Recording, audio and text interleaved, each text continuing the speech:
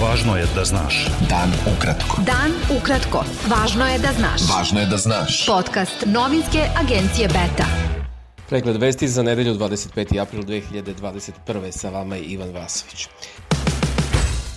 Prema podacima Ministarstva zdravlja Srbije, od posledica infekcije koronavirusom umrla je još 31 osoba. Od 8.956 testiranih osoba zaraza je potvrđena kod 1.695. U bolnicama je 5.601 COVID pacijent, od kojih su 202 na respiratoru. U svetu je više od 3 miliona ljudi umrlo od koronavirusa, a potvrđeno je više od 147 miliona infekcija.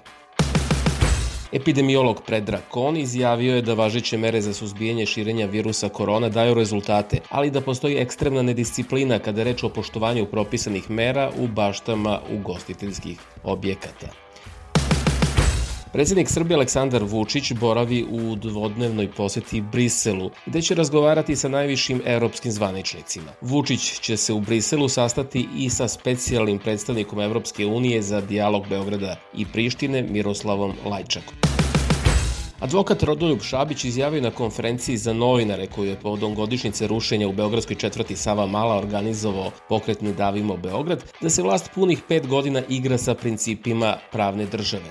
Dakle, to što se ovde desilo pre 5 godina je bukvalno paradigma nečeg u čemu mi živimo 5 godina i u čemu ćemo, bojim se, da živimo još prilično dugo ako protiv toga ne dignemo glas. Sasvim legitimno je da dignemo glas. Dakle, ne tražimo ništa više od toga da živimo u skladu s pravilima koji su upisana u Ustav i zakone naše zemlje.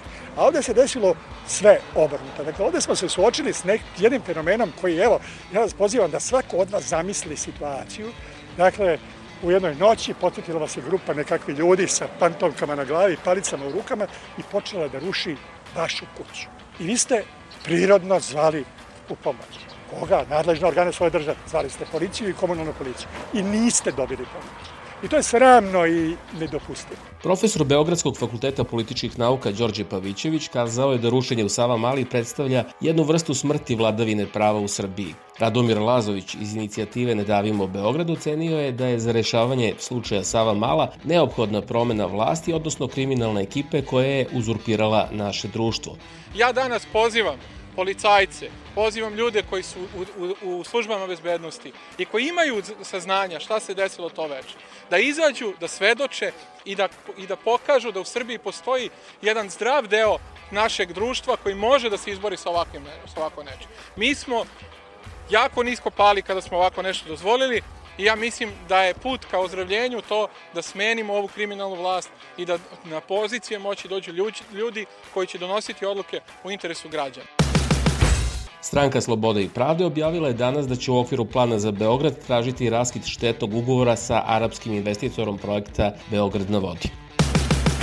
Predsednik Narodne stranke Vuk Jeremić izjavio je da promena sistema nije moguća bez revanšizma, koji po njegovim rečima mora biti pravno utemeljen i sproveden pedantno i nemilosrdno. Revanšizam znači i da se po promeni vlasti pripadnicima režima oduzme sav novac koji su opljačkali, a milijarde su evra u pitanju. Taj novac ćemo vratiti građanima, odnosno u državni budžet, rekao je Jeremić u Topoli, gde je osnovan opštinski odbor Narodne stranke. Aviobomba iz Drugog svetskog rata koju su radnici pronašli na gradilištu na Banovom brdu uklonjena je bez incidenta, izjavio je ministar unutrašnjih poslova Srbije Aleksandar Vulin. Pripadnici sektora za vanredne situacije MUP-a Srbije kasnije su uništili aviobombu. Beta. Dan ukratko. Jermenski premijer Nikol Pašinjan podneo je ostavku kako bi u junu mogli da budu održani vanredni parlamentarni izbori. Vanredni parlamentarni izbori biće održani 20. juna sa ciljem da Jermenija izađe iz političke krize nastale nakon prošlogodišnjeg poraza u ratu sa Azerbejdžanom. Iračke vlasti su saopštile da su 82 osobe poginule i da je 110 povređeno u požaru koji je izbio u COVID bolnici u Bagdadu. Među stradalima je najmanje 28 pacijenata sa teškim simptomima koronavirusa koji su bili na respiratoru. Indonežanska vojska je zvanično saopštila da su poginula 53 člana posade podmornice koja je potonula i raspala se prošle nedelje.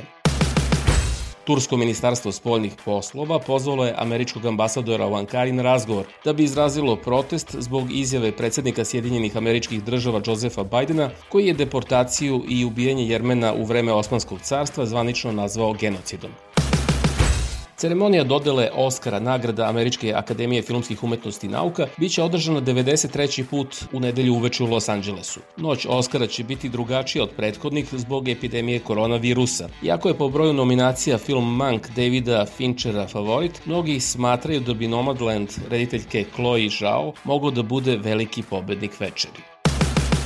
Bio je to pregled vesti za 25. april. Sa vama je bio Ivan Vasović. Slušajte nas i sutra. Prijetno. Pratite nas na portalu beta.rs I društvenim mrežama. Važno je da znaš. Dan ukratko. Podcast novinske agencije Beta.